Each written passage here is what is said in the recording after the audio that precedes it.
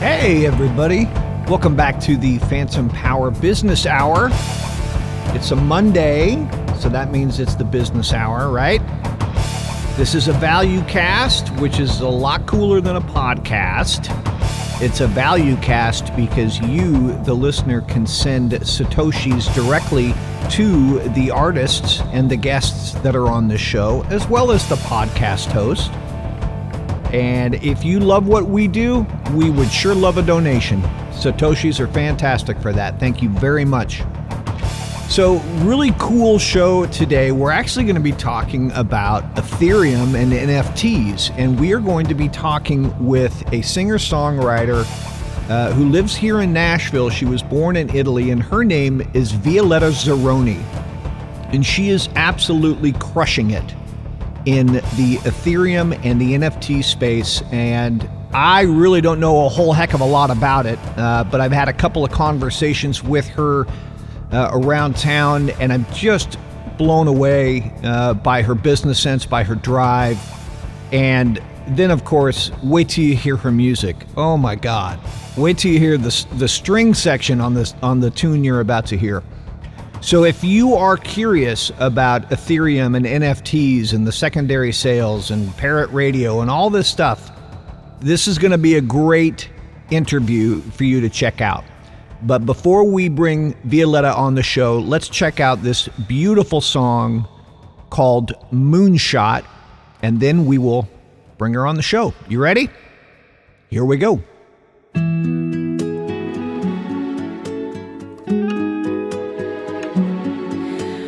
I would cross the universe and circle around the sun to find that little part of my heart I've never known. And I would give up everything, I would defy gravity, 'cause something's out there telling me I am not alone. And I would travel far and wide to reach my destination, fly among the stardust, realigning constellations. So fire up my rocket ship, I'm ready to risk it all, 'cause you and me are meant to be the moonshot of the moon.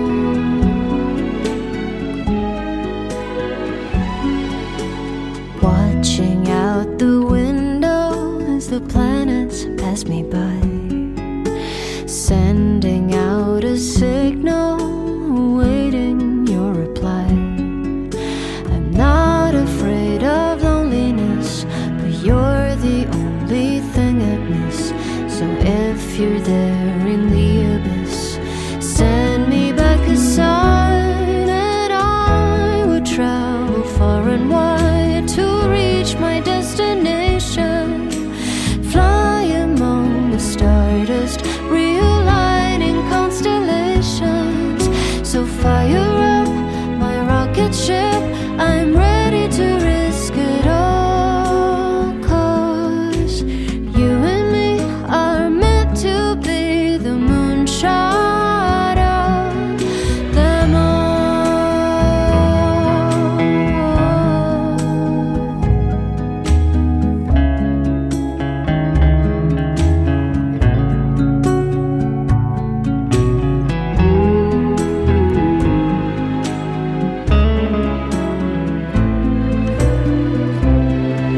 I would travel far and wide to reach my destination, fly among the stardust, 'cause I know that you'll be waiting. So fire up my rocket ship, I'm ready to risk it all, 'cause you and me are meant to be the moonshot. Yeah, you and me are meant to be the moonshot, 'cause you and me just might be the moonshot.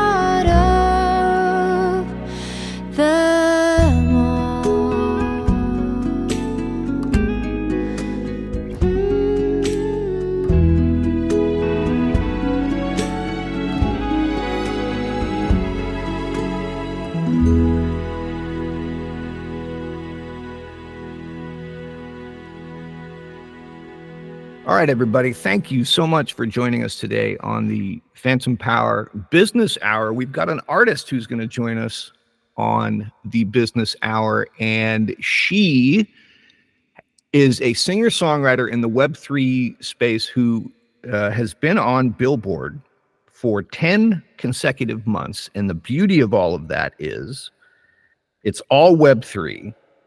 And if you were to dive in and look on Spotify for her, you're not going to see her there.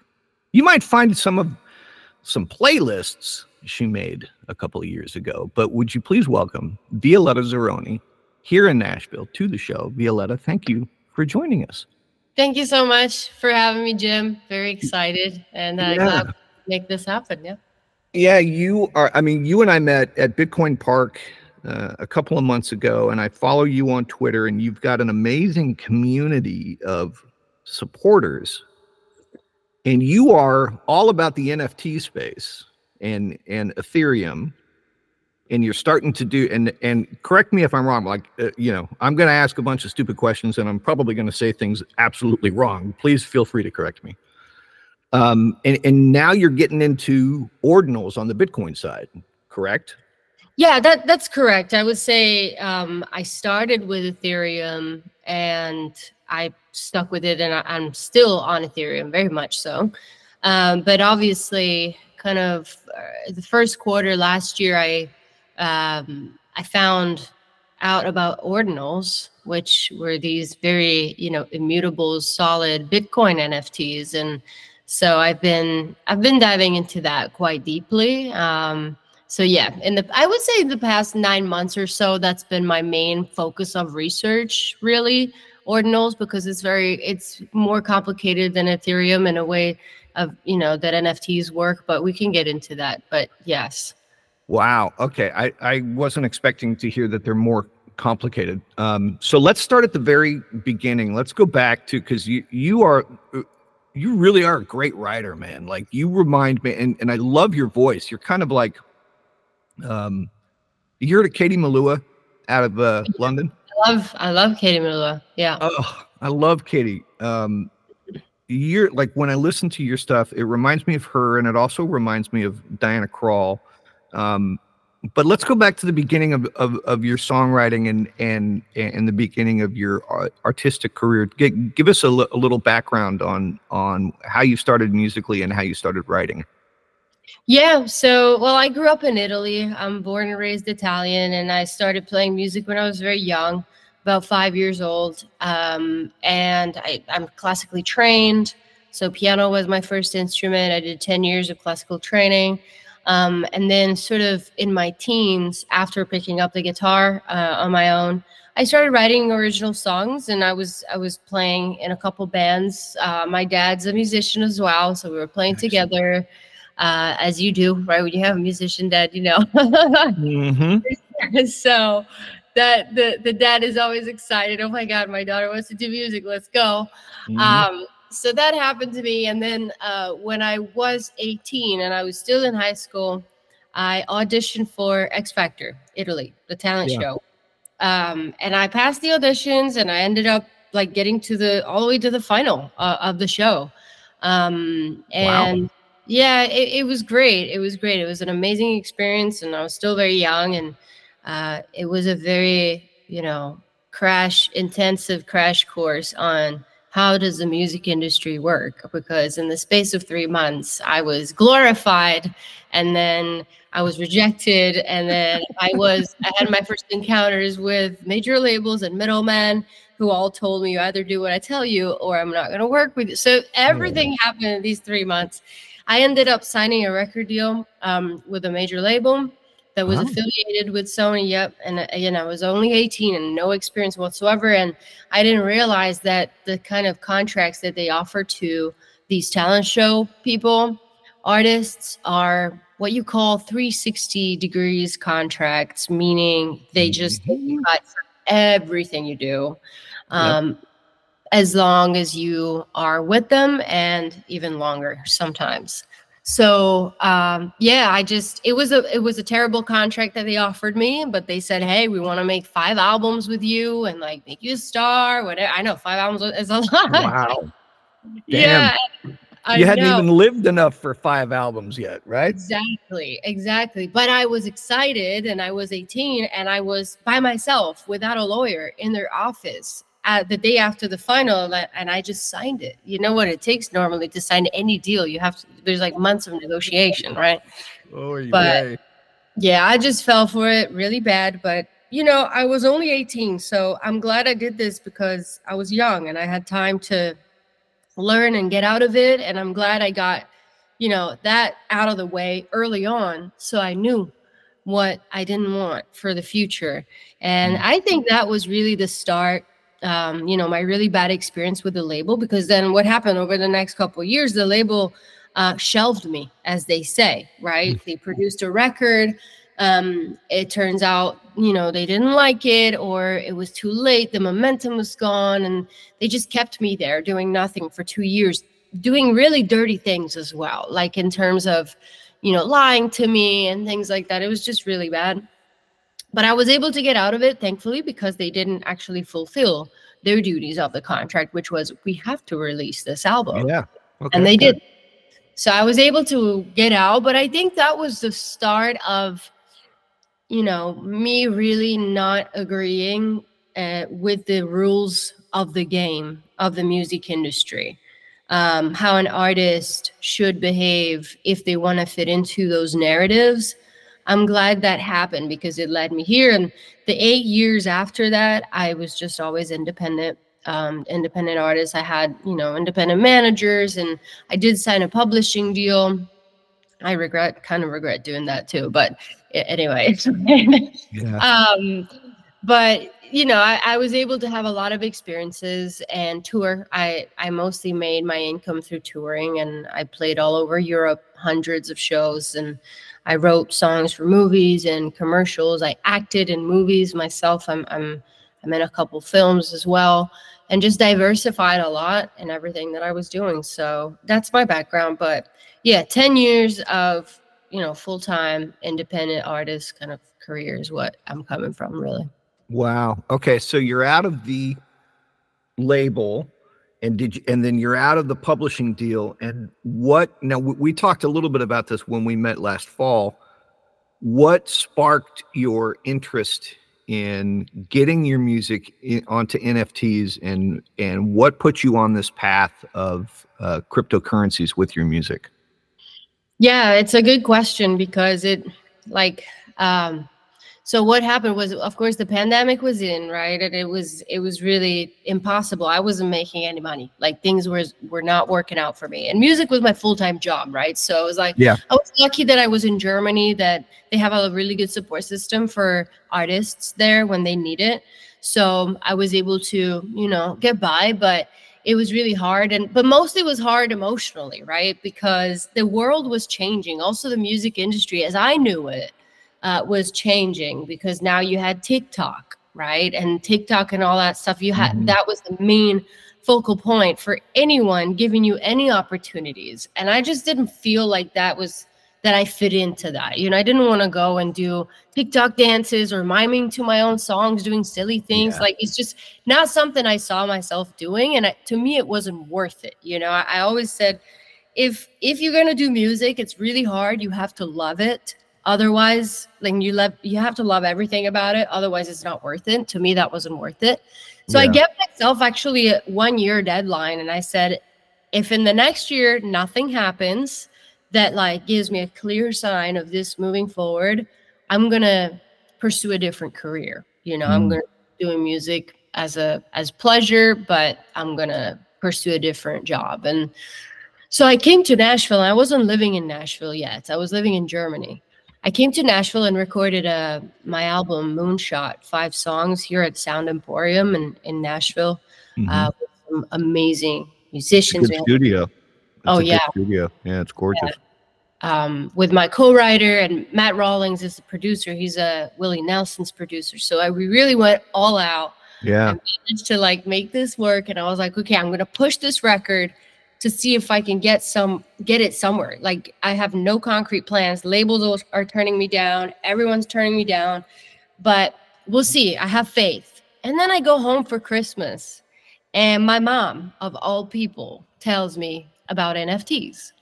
And she doesn't own any Bitcoin, no Ethereum, nothing. She just knew about it because she's very well informed. So she was like, before you quit, you should try this, because you only have 6 months in your imaginary deadline. So you may want to check it out, and I jumped right in, and immediately I realized that there was a community of people that were buying art online, whether it's, PFP art, monkeys or whatever, like fine art or music, for the sake of owning it. Now, let's back up real quick. What's PFPR? Because PFP is picture for proof. Profile picture. That's what they call them. All right. Okay, good. Keep going. Like, Bored Apes and, CryptoPunks and all those NFTs, avatars, so to speak. People were buying those, but also just fine art and music for the sake of owning it, right? Because what happens with tokens on the blockchain, whether it's an ordinal or an NFT, you have verified authenticity and ownership of that token. It's something that with music is not a thing anymore, right? Because we stream, and that's it. We borrow, and we don't own anything, and nothing is authentic. So, I jumped right in, and in the space of a couple of months, I had basically built a small community and playing on Twitter Spaces all the time, live performing. And I dropped my first collection, Moonshot, 2,500 NFTs. We just hit $1 million in secondary volume. So, yeah. I saw that, and I'm stunned by it. And so people who don't understand, I mean, that's secondary volume. We're not talking primary volume. So now when I go on your marketplace, when I go on your website, and I click into your marketplace, and I can see that I can buy into Moonshot for 0.1 Ethereum, which is about $230. Is that right? Yep. Okay. Yep. And then on the secondary marketplace, that means that if I own Moonshot and I sell it to somebody else, that you can still make a cut on that, correct? Yeah, we have 10% royalties set. Okay. The royalties, unfortunately, are not on chain because it wasn't available at the time when we minted Moonshot. It was something that was really solidified later on. So the royalties are just kind of down to the marketplace that you're selling it on, kind of like ordinals. It's the same way. You don't have royalties on chain for ordinals, but a marketplace can set them up, for people. So yeah, we have 10%. Okay. Now, also, when I look at your collection, Moonshot, I see 5 songs, 2,500 unique artworks, and then you separate them out into different rarity frames. So does that mean there's only 2,500 copies right now of Moonshot that you have for sale? Is that correct? That's right. And there's only ever going to be 2,500. Oh. Yeah. Okay. Yeah. And if I'm not mistaken, Papa Zironi did the illustrations for it, right? Yes. That's some cool stuff, man. That's really cool stuff. Your dad's a really talented fellow. That's really neat. Okay, so Moonshot was the first one. That was the first collection, and you launched that in April of 22. Yep. There's also a full album on Moonshot. Like, explain to me how that works. Like, you got a 5-song Moonshot ETH, but then you also have the full record, correct? Yeah, so the way we did it, basically the full album that you see, so if people are going to check out my marketplace, they're going to see everything that I have available for sale, and they are different price points. Obviously, Moonshot is obviously a little more expensive, $230 is not for everybody, but we give out some free NFTs to current holders, depending on like how many NFTs they had back like summer 2 years ago. If you had like all the 5 songs from the Moonshot original collection, then you would get a free mint of a different kind of token. It's called an 1155 token, which means it's like the same NFT, but replicated a bunch of times. You can have different images on an 1155. Is that right? On an 1155, it's one image, whereas the 721 token, which is what you see with my dad's illustration with all the 2500, those are 721 tokens, meaning they are unique tokens, each and every one of them. They have different images, whereas an 1155 is one token that's just copied however many times you want. So we just give those kinds of tokens for free to people. And we knew they were going to be at a cheaper price point, and they're very easy to purchase. It's all the same. And just kind of for them to have, almost like for them to be my record store, right? So if you, Jim, wanted to go get my full album, and you weren't so interested in the utility or the different artworks, but you just wanted to play through all 5 songs like a CD, you could just go get that one. But you can only buy it from my collectors because they have it. I don't have any, and they got it for free. So you're giving them, basically, I was giving them value. You know what I mean? I delegate them to be my sales. They are your record stores. Right. Okay. Now, here's a stupid question for you. And I told you I was going to ask dumb questions, and here's no question is silly. So do you have to attach a piece of art to one of these NFTs? Or I mean, to one of these songs? Like, I mean, you can just upload a song, can't you?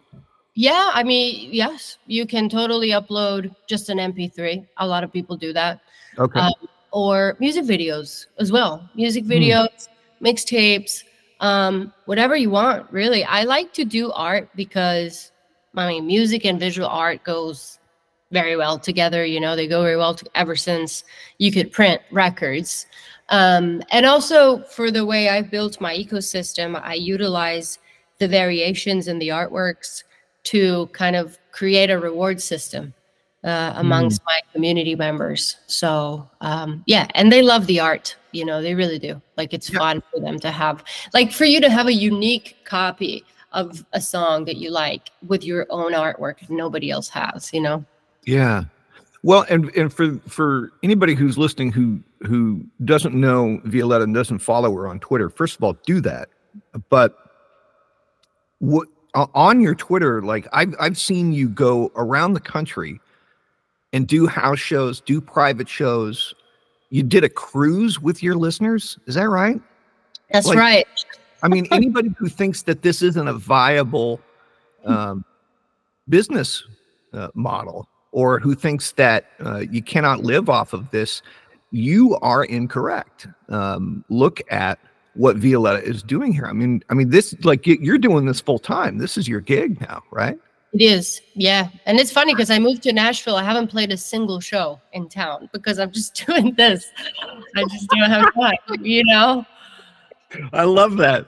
Yeah. Well, I mean, it's, God, gigs in Nashville are really weird. Like, I mean, we could go on for hours about, playing on Broadway or versus the few clubs around town that do original music, things like that. So, sorry, I didn't mean to interrupt you on that one. The other point that I wanted to bring up real quick, you talked about earlier about in this discovery phase and how you didn't want to be an artist that focuses on TikTok and doing dances and things like that. And I could not agree with you more. Like, what so many people don't understand about independent artists is what TikTok and Instagram does to the artist in a negative way. Like, it forces them to become content creators, which is such a different mindset than being a songwriter.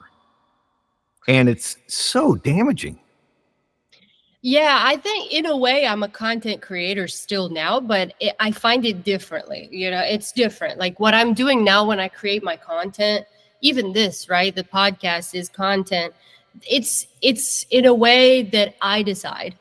First of all, I decide what I want to do and what I don't want to do. And it's all very like finalized. Like, the ultimate goal of my content is to promote my music, to sell my product, which is my music. Whereas I feel like on TikTok, what TikTok has really pushed is the artist as the product. Like, you become your personality, every second of your life that you should document on TikTok becomes the product, which I think is messed up. Yeah. I agree. Well, let's get back on Ethereum and NFTs. So, and again, I encourage people really to follow what she's doing. She's a great leader in this space, and you can see her performing constantly and traveling constantly, completely outside the world of Spotify and iTunes and things like that. Now, Parrot Radio is an app that people can listen to your music on, correct? That's right. Yeah, it's like a music NFT player / music gallery / CD player. Okay. Yeah, I mean, I'm glad you brought them up. They are amazing people, and I actually met them in a Bitcoin Twitter space because they were originally on Stacks. So they were basically providing a music player and a gallery, virtual gallery for NFTs on Stacks. And their founder works at Gamma, which is the leading art platform on ordinals. So we met in the Bitcoin community, so to speak. And they worked with me for 6 months to launch on Ethereum as well, because Ethereum has a bigger music community than Stacks does, and then Ordinals does, obviously. So they launched on Ethereum, and what you do, the reason why it's cool is because you don't have to connect your wallet. You can simply paste your wallet address and view and listen to the NFTs in your wallet under like a playlist form. You can create different playlists. You can, put them in different folders, group them together, separate them, and just like listen while you go about your day, right? Like on Spotify, which isn't possible with NFTs because you always have to go to a marketplace or a website. It's very not user-friendly. With Parrot Radio, you can. But the cool thing is that I could go to your wallet, I could paste Jim Costello, .eth or whatever, and listen to your music NFTs. And so in that way, it's like you're being highlighted as a collector. You know what I mean? So it's like highlighting ownership and patronage and everything that goes behind an artist putting music NFTs. And if a song is on Parrot Radio, it means that the artist has been paid. You know what I mean? Like it's not a free app. And it's not up to the listeners to tip. No, this NFT was bought. The artist was paid, and you can now consume the music into the collector's house. And you're highlighting the collector as well. Now, do you have to? All right, maybe you answered this and it just went over my head. But like my mom, like if my mom wanted to listen to your music and she doesn't own any Ethereum and she doesn't own an NFT or anything like that, but if she downloaded Parrot, could she listen to your music on it? She could. She would just need to like paste or type in an Ethereum address, like an ENS name, Violetta Zironi .eth, and she could literally view and listen to all the music in my wallet. But I like the concept because it's like I'm going to your house to listen to your records. So it's like almost like you're a curator, The collector is a curator and is curating their wallet like a music gallery, like a music museum, Oh, okay. So so I could start. All right. Yeah. So it would be like my own little record store, my own little spot that everybody comes over and listens to. That's it's right. Kind of like a playlist type of thing. Yeah, right? Exactly. So if you had a sick, music collection in your wallet on Ethereum or Stacks, people may want to go exactly to your wallet because you're the only one who has those NFTs, and they can only listen to from your wallet. But they'll look at Jim like he's collecting all these sick things, like. Oh yeah. All right, and everybody wants to come out and listen to. Right. Okay. So they're kind of like a playlist in that space. So how many other artists are in this space? How many other independents do you run into? How big's the market right now? The market is small. It's very small. It's I would say there's less than 1,000 artists that are like in the world that are doing, I don't know, that are making a full living out of it. I would say less than 50, honestly. Wow. Maybe less. Like that are making like a good, full-time living that they don't have to worry, Yeah.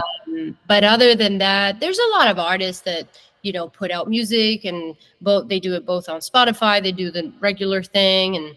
And, but yeah, it's super small. I mean, I think people are still making that transition, they have to understand that they have total freedom when it comes to using the blockchain for your music. And that's a concept that we're not very familiar with as artists.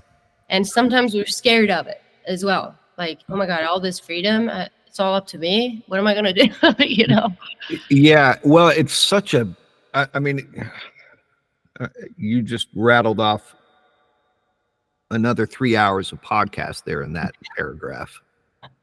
Because it is so early in this space, and there's still a lot of technical jumps, technical hurdles for people to get over. But but what the sovereignty of it all fascinates me. The direct connection between the listener and the artist fascinates me. I mean, I've seen it over here on the Bitcoin side, with artists like Joe Martin and Just Loud and Man Like Quex and my daughter. And then when you run headfirst into like the announcement of UMG and TikTok the other day, and this Spotify backlash that is growing, I have never been more excited about the industry than I am now. And after listening to that last paragraph from you, I completely understand why you don't put your stuff up on Spotify,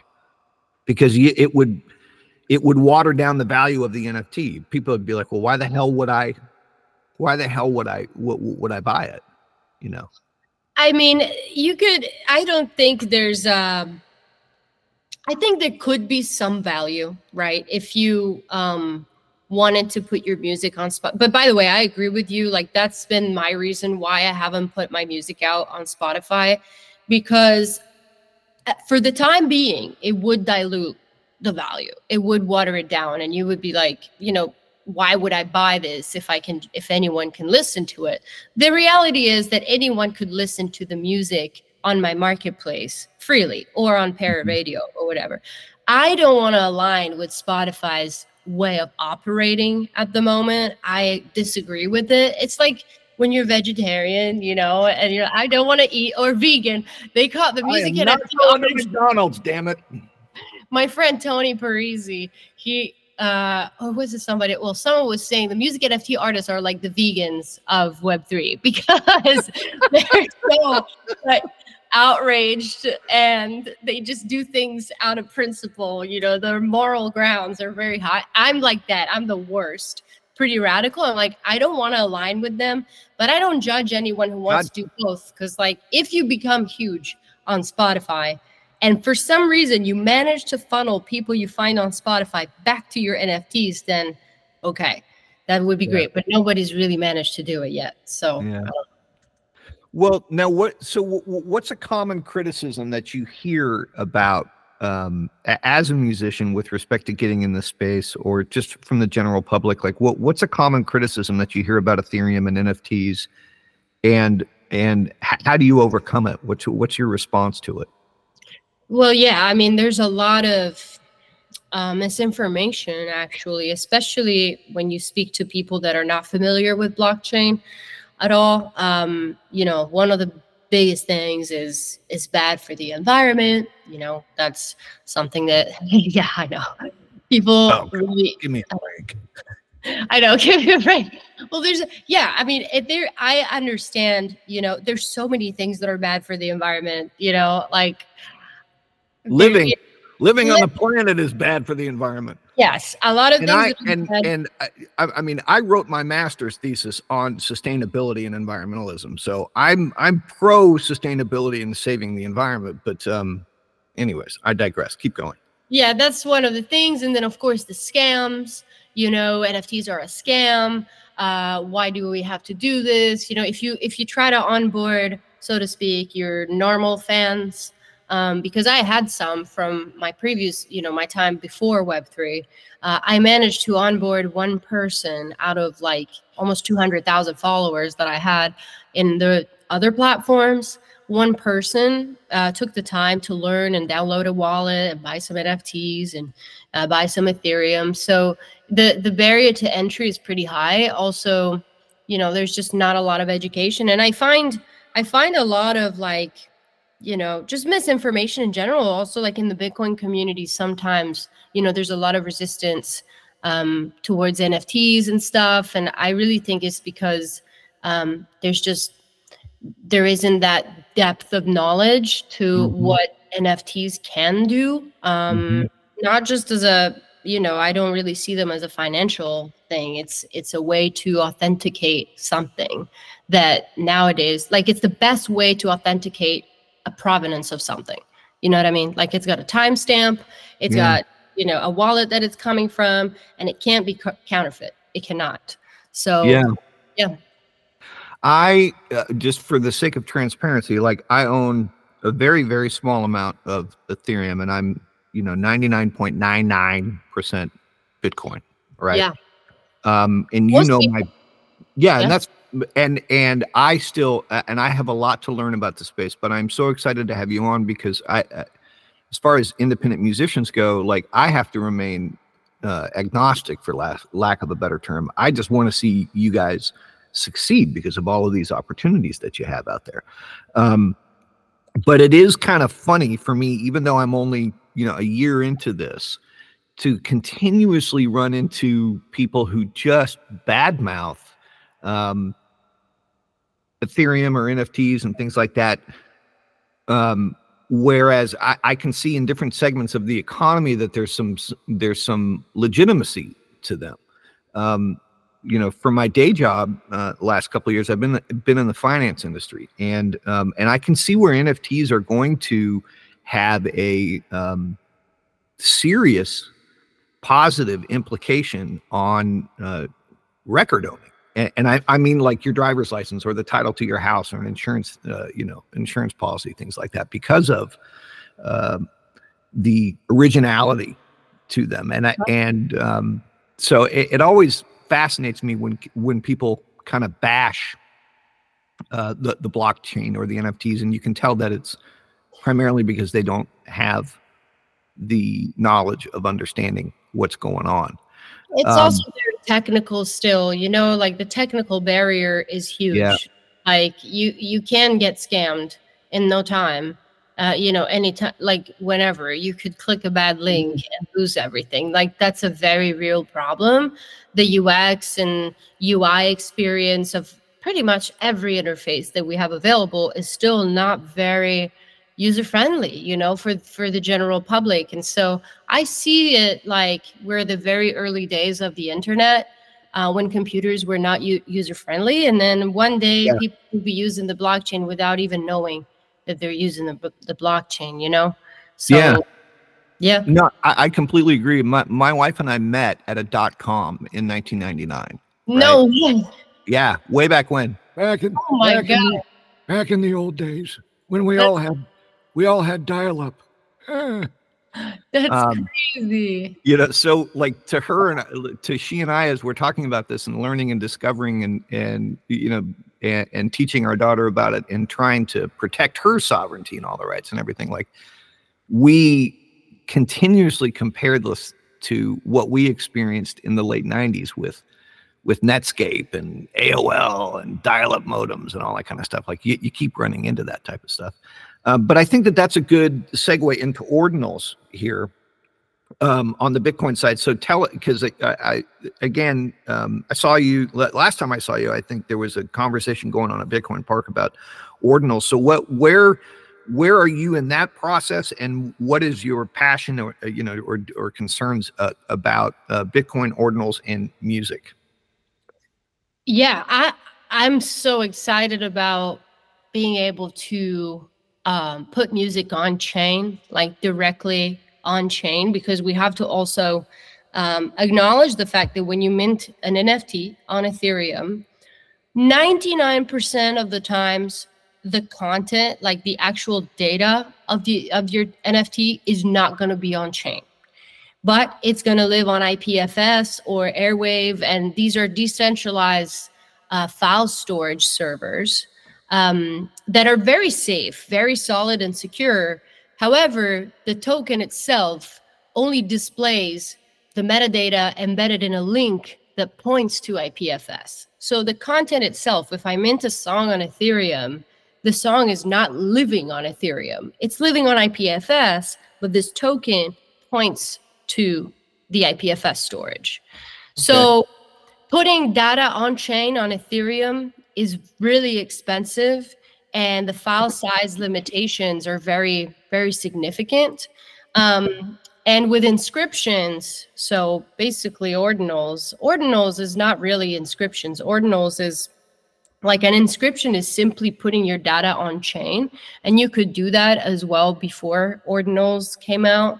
But the ordinals theory is really a way to make Satoshis non-fungible, right? So the creator of ordinal numbered Satoshis with ordinal numbers, and so they have provenance and they have rarity. You know, obviously the earlier ones have more value. You can track the ones that came from Satoshi Nakamoto's wallet, you know, and those have special value because they're like, you know, very unique and they have provenance. There's different rarity within the sats. So what is exciting to me is that I can use the native properties of Bitcoin to enhance my art by picking a specific sat that comes from a time maybe where something special happened to me or has special properties to it, and connect a song that, you know, has that meaning to that specific sat, and have it live immutably on chain, right? Because I can put a full song on it and it's going to cost me less than on Ethereum, and I put it on a canvas that has a meaning, right? Because NFTs, like, you can just create a token out of the blue, you know, and it doesn't necessarily have any provenance itself except the one you give to this token.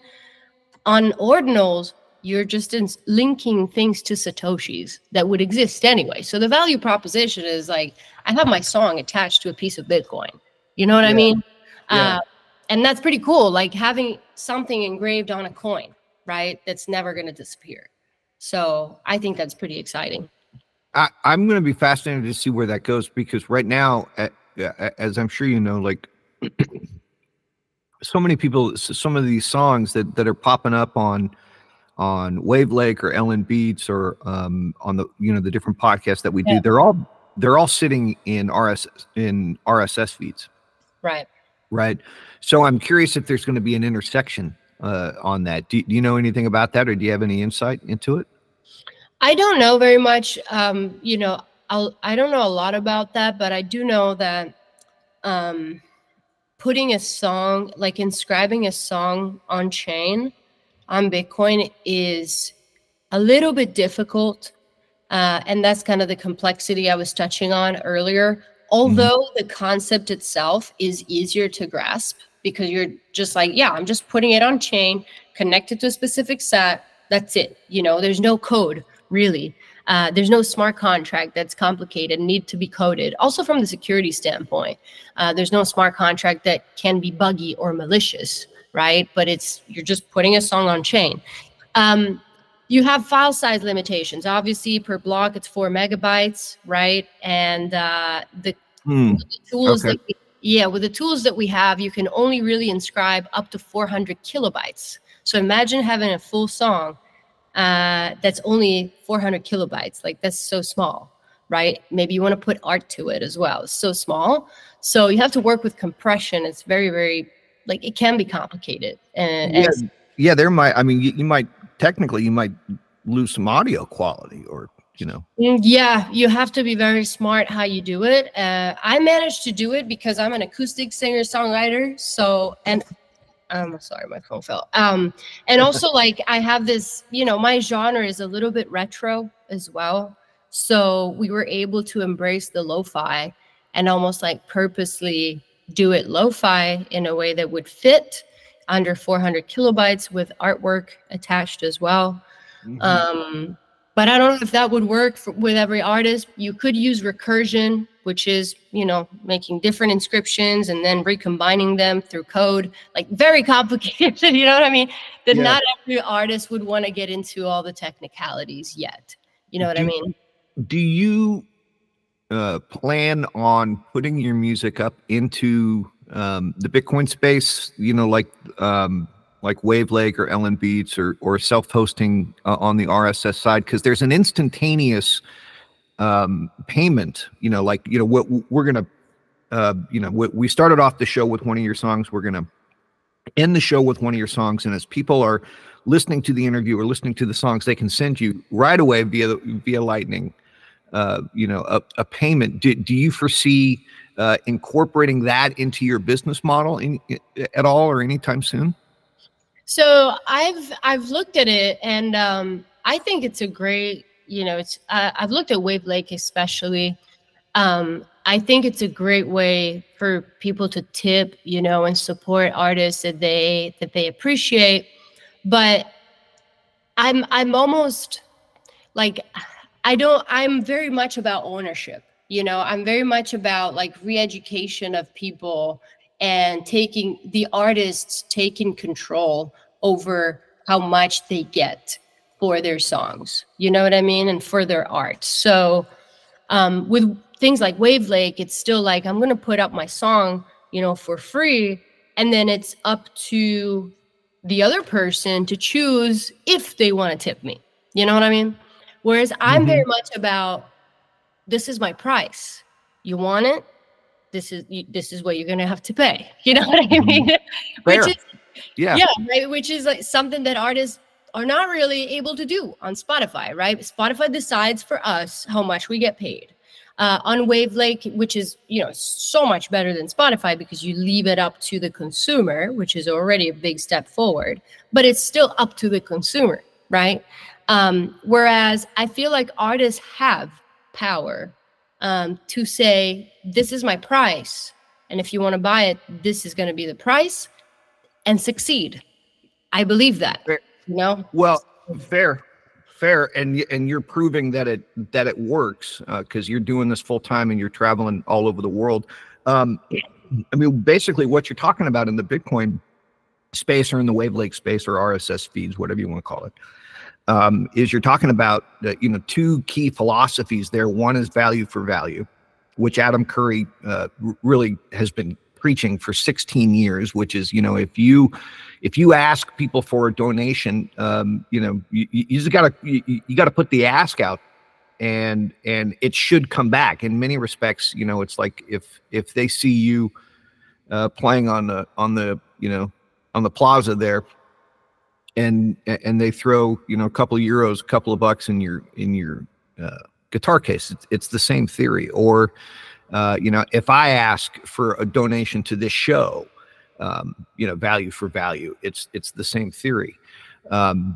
It's that giving economy. And then the other part of it is the mindset of 1,000 true fans, which I think you really have embraced. Like, you don't need, as wonderful as it would be to travel the world and play stadiums and play arenas, the reality is you don't really need that. Like, you can have 1,000 true fans who are buying into your Ethereum, or 1,000 true fans who are buying into your Bitcoin, or some of the other social media, the word escapes me, campaigns.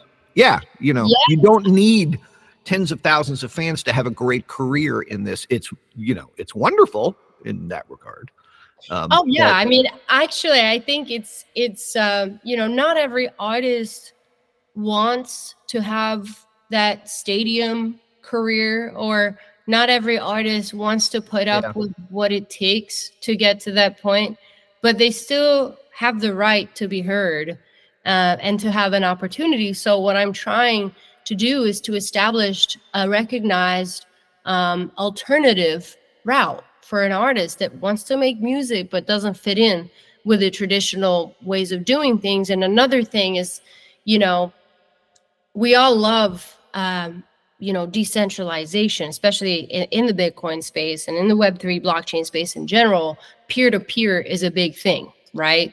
Like having transactions, trustless transactions between peers is a pillar of our ethos in Web3. And so another thing about, I want to be able to be the one who people come to listen to my music. I don't want people to go to a third-party platform to access me. You know what I mean? So that's another reason why I'm not on other platforms, even Web3 streaming, because it's a third party facilitate. It's like using an exchange, keeping your Bitcoin in exchange instead of your own wallet. You know what I mean? It's that kind of thing. So, which is fine for some. It's fine for some, of course. But for me, I believe in that peer-to-peer, like directness, not using middlemen, so to speak, or middle tools. So. Yeah, fair. And you have standards and you are living by them and you are succeeding by them. So kudos. I think that's admirable. Thank you. There's a lot of, of course. And there's a lot of conversations on the back end right now. Because when you post your music into these RSS feeds or Wave Lake or things like that, like there's a community of app developers and engineers, and everybody's like, well, how much should we charge for hosting? How much should we charge for metrics? How much is too much? We want to make sure that the artist gets the lion's share of the of the sats that are coming in. We do not want to present in any way, shape, or form what the music industry has replicated, for the past 100 years, going all the way back to the days of sheet music. We don't want to replicate the way Spotify and iTunes and Deezer and whatnot makes artists feel. So it is so fascinating and fun and rewarding to be seeing those conversations happen on the back end with respect to splits, and how much people are taking. But you have gone not a different route, but maybe a more purist route, in terms of solid. I want to show all the possibilities. Like, we all know that we can use platforms, and there's always going to be tech people and engineers and business entrepreneurs creating platforms for people to use. But I think the blockchain empowers individuals, and I don't want us to forget that. I don't want to forget that myself, and I want to take full advantage, and I want to show what is like the purest, sort of like you said, the most purest way of doing it. And that's an option, and you can. And so you have options to choose from, and it doesn't matter that you have to go one way or another or stick to one and never change. You can swing left and right as much as you want. You're a free person. But I want to show what it looks like to do it fully independently, Yeah.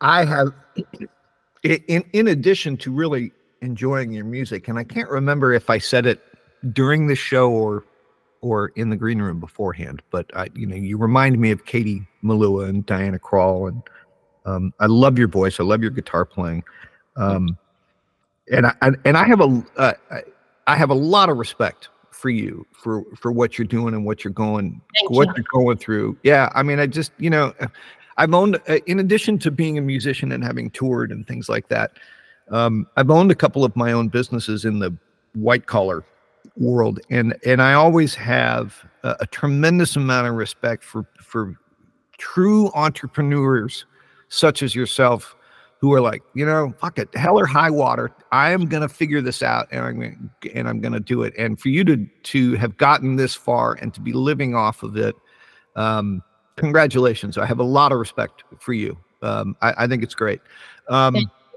Yeah. So tell me, all right. So like one of my last questions here, where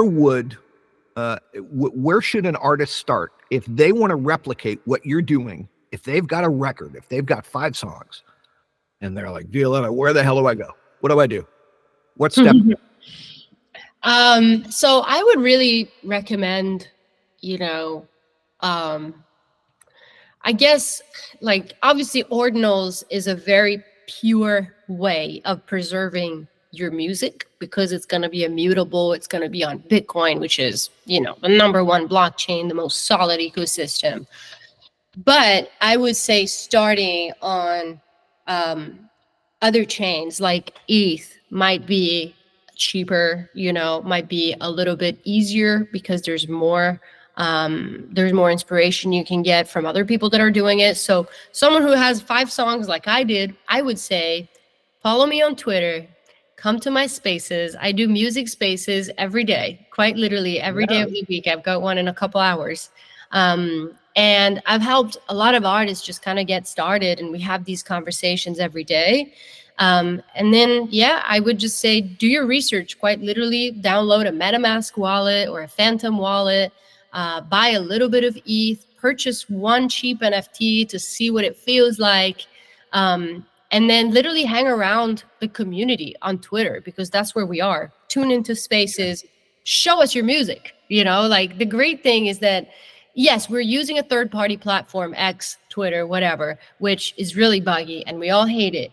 But it is the best platform to talk about this stuff, crypto and everything. We don't get banned or botted like we do on Twitter, right? So I would say come on Twitter, hang out with us, and participate. Tell us who you are. Like, people want to connect with you. That's the greatest thing about the Web3 music system, is that people want to know who you are. And if they're going to buy your stuff, they may not even like your music. They might believe in you. They might like you. I've had people that literally bought, dozens of my NFTs and told me to my face, I would have never listened to your music. Your music is not my kind of music, but I believe in what you're doing. So I'll buy 30 of your NFTs. So that's another thing. Really put yourself out there, Yeah. I will say to anybody who's curious about these business ideas and these income streams, you have to take 2 things into consideration. And if you do not take these into consideration, you're not going to succeed. Number one, I don't care what platform you're on, what cryptocurrency you follow. This really is the beginning stages, and you're going to see websites come and go. You're going to see technology come and go. You're going to, it's not going to be perfect everywhere. And you have to have patience for that. And that goes back to like what you and I were talking about the dawn of the internet, right? And that's why my wife and I are like, oh, this is easy. It just reminds us of, IM.com in the late 90s, right? So number one is have patience for the technology. Patience, and also really work a lot. Yeah. Well, and number 2 would be engage in the community. I mean, I am amazed at the people that I have run into in the Bitcoin space and the music space with respect to Wave Lake and all the podcasts and all of the other podcast hosts and everybody like that. Like, it's so new to everybody. It's such a ground floor for everyone that everybody is so excited and they're so willing to help each other out and ask questions. And people, I believe, maybe this is just the old musical hippie in me, but people are inherently good. People want to help. People want to, they understand the value in helping other people, and they feel good when they help other people. So, ask for help, ask questions, get engaged. And that's the second point. The first one being technology's buggy, get over it. It'll get better. That's just the way it works. Because it's buggy, people will be very willing to help because they know it's not silly to ask for help. I would also add, if you're a new musician coming in, or anyone really looking into blockchain, do not click any links because I would say, like, I want to scare people about this because I've witnessed people lose tens of thousands of dollars because they've clicked something that was bad and they thought it was good without verifying. So just pretend that every link that is sent to you is a scam and it's going to drain your wallet. That's what I like to say, because there's never too much security. There's never too much attention. And the moment you really learn, it's because you've gotten scammed. Like literally someone lost about 100 of my moonshot NFTs the other day because someone accessed their wallet. Yeah. And so, don't click links. They're going to steal your stuff and there's no way to recover it. That's another thing about the blockchain. There's no way to recover it. So, yeah.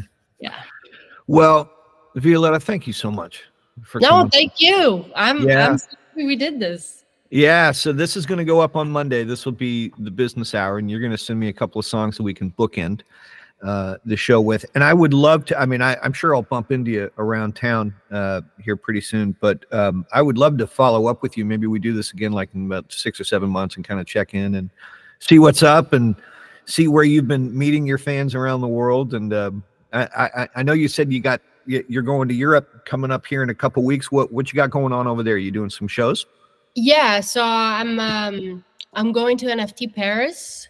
Cool. There's a conference there, and I'm sponsored by Polygon, the Polygon blockchain, Ethereum sidechain. They're flying me out to do a show for them, and then I'm going to Italy to see my family a little bit. I might head over to the UK as well, and then I'm going to South by Southwest because I'm hosting. Nice. Hosting a panel. An official South by Southwest panel on this exact conversation, pretty much. Good. And then I have NFT New York in April. There's just a lot of travel going on. Yeah. All right. Last question, because if it's not barbecue in Nashville, it is hard to find decent food. You. Coming from the beautiful country of Italy, I'm sure you have found a better than average Italian restaurant in Nashville. It is hard to find decent food in Nashville. Wow. Right? Now, and I know I've been to Italy. I love it over there. The food does not compare. Like you can't even, the American version of Italian food doesn't even come close to like hanging out in Como or hanging out in Milan. Doesn't even come close. But I need a good recommendation from you for the best Italian restaurant in Nashville. Yeah, I have to say, Nashville is pretty well supplied with good Italian. And yes, really? 100% great pizza, like amazing pizza. Come on, anybody can do pizza. You would be surprised. You would be like, I swear, the way they make pizza abroad sometimes is better than the pizza I would find in my hometown. Because I'm from like a northern town in Italy, and pizza's from Naples. It's from the south. So like they slack when they make pizza. They slack. It's weird. So whereas the people that make pizza abroad, I lived in Germany. I found the best pizza of my life. Yeah. And in Nashville, you have people from Naples, because Americans, like, if they're going to charge, a pizza is like $20, a pizza in Italy is like $5, so you're going to charge, it better be good. So I would recommend Bella Napoli at Edge Hill. Okay. I'm writing this down, as you can see. Bella Napoli is great, and I believe their other Italian stuff is great, and they're really Italian. They're authentic. And then Il Forno, Wedgwood, Houston, Il Forno, ILFOR. F-O-R-N-O, yep. That was good. And then just for pizza, Desano is also good in Germantown. Yeah. Okay. Yeah. Oh, yeah. I've heard of that one too. Yeah. Okay. Yeah. So you got plenty of options. Okay. Yeah. I'm still looking for somebody in this town who can make a decent eggplant parmesan, and it's a goddamn crime that I haven't. It might be me, to be honest. Ooh, okay, fair enough. All right. Well, the family's coming over for dinner. All right, we'll see you in a couple hours. So, there you go. Hey, thank you so much again for coming on the show. This will go up on Monday, and we'll take it out with one of your songs, and stick around for a second on the back end green room, and we'll wrap it up. Cool. Awesome. Perfect. Thanks so much for coming on. Thank you. You bet.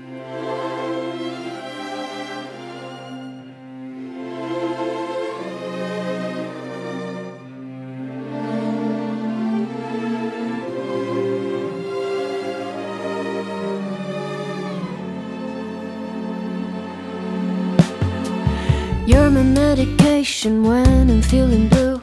You got a reputation, Papa don't approve. You play with my emotions, but you go down smooth. I kinda wanna be myself with you. I need some affection, take me home tonight. We could have sex or talk about our lives. It's almost time for breakfast, here's some Fruity Loops. I kinda wanna chill right here with you. Cause we're perfectly imperfect, bittersweet but worth it. We all need a little sugar. Perfectly imperfect, that's how we prefer it. We just need a little sugar. It wasn't my intention, did I lead you on? Guess I forgot to mention I'm a little wrong and a little unstable. Yeah, I could go boom.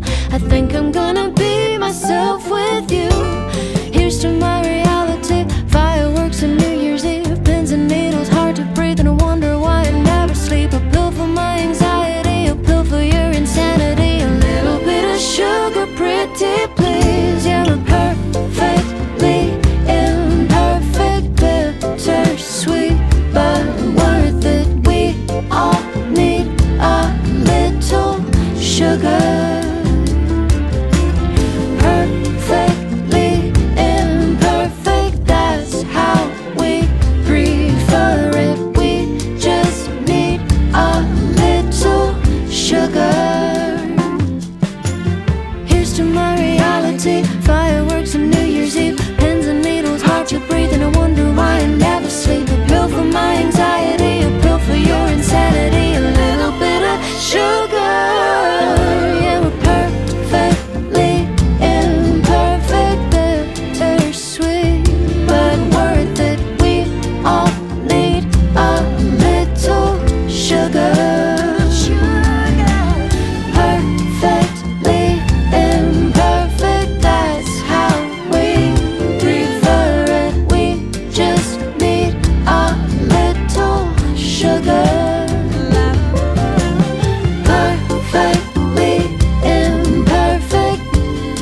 Ooh, we all need a little sugar.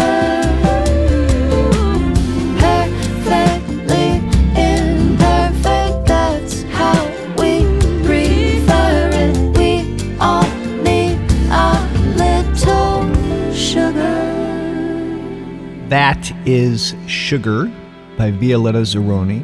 And the song that you heard at the beginning of the show was Moonshot, which both of them you can purchase if you go to her marketplace. You can purchase in the Ethereum NFT space. And I'm so thrilled that she came on the show and talked to us about this today. Definitely want to have her back in about 6 or 7 months to check in and see how things are going. I absolutely adore both of those songs and the arrangement and the production. They remind me of Nat King Cole, Love Is the Thing, that record that he did at Capitol with that beautiful string section. And I hope you can all appreciate that I didn't add a heavy music bumper to take us out of the show. So thank you all very much for listening to the Phantom Power Business Hour. Don't forget to send over some zaps and some boosts over to Violetta and myself if you dig this show.